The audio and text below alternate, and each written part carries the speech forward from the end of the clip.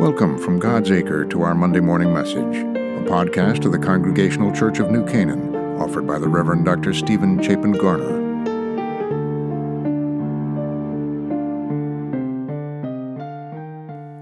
So we leave 3 sessions of looking at the call of Abram and his transition into Abraham, and we leap forward a bit in the Bible to the story of Hagar leaving Abraham and Sarah. You may remember that Hagar was Sarah's slave girl that she'd given to Abraham to allow him to father a child, which he did in Ishmael. But Sarah, at her old age, winds up conceiving Isaac, and we experience or witness some friction. So it says of Isaac, the child born to Sarah in verse 8 of chapter 21, that the child grew and was weaned, and Abram made a great feast, and on the day that Isaac was weaned, that feast was offered. But Sarah saw the son of Hagar, the Egyptian, who she had borne to Abraham, playing with her son Isaac. So she said to Abram, cast out this slave woman with her son, for the son of this slave woman shall not inherit along with my son Isaac. The matter very distressed Abraham on account of his son Ishmael. But God said to Abraham, do not be distressed because of the boy and because of your slave woman. Whatever Sarah says to you, do as she tells you. For it is through Isaac that offspring shall be named for you. And as for the son of the slave woman, I will make a nation of him also, because he is your offspring. So Abraham rose early in the morning and took bread and a skin of water and gave it to Hagar, put it on her shoulder along with the child, and sent her away. And Hagar departed and wandered about in the wilderness of Beersheba. Okay, so there's a lot of context that's important to bring to this. And the truth is that in this story for quite some time, before we actually get to the story, Sarah and Hagar had been behaving really badly toward one another.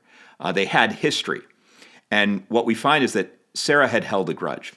That grudge ended in this moment where Abraham essentially banishes his son Isaac and his mother Hagar into the wilderness with nothing more than enough bread and water for about a single day.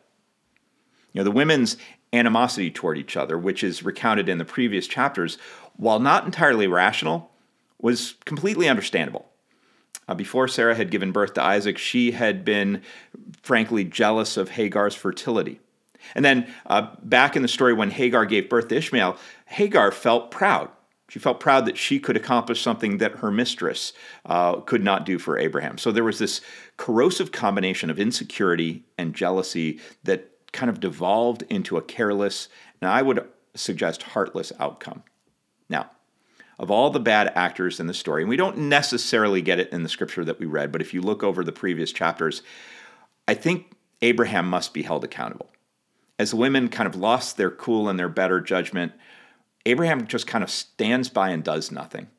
He watched 2 women mistreat one another on his account, and time again, he failed to intervene. He was a bystander who was willing to watch, but unwilling to get involved. You know, when people lose their better judgment, which happens to us all from time to time, when that happens, those standing by really have to intervene for the good of all involved.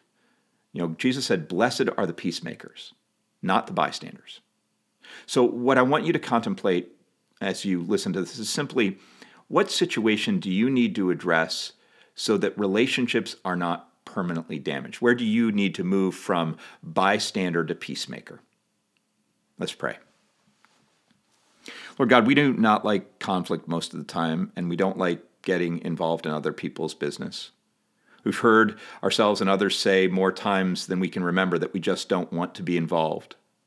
And I don't know, Lord, maybe it's a cop-out for us, a way to avoid the guilt of standing idly by while people injure themselves and others. We ask that you would give us courage, though, to step up and into conflict when we can be a voice and a presence for peace. In Jesus' name we pray. Amen. To learn more about the Congregational Church of New Canaan and to connect with the messages and the ministries of our church, visit us at www.godsacre.org. God bless you, and have a wonderful week.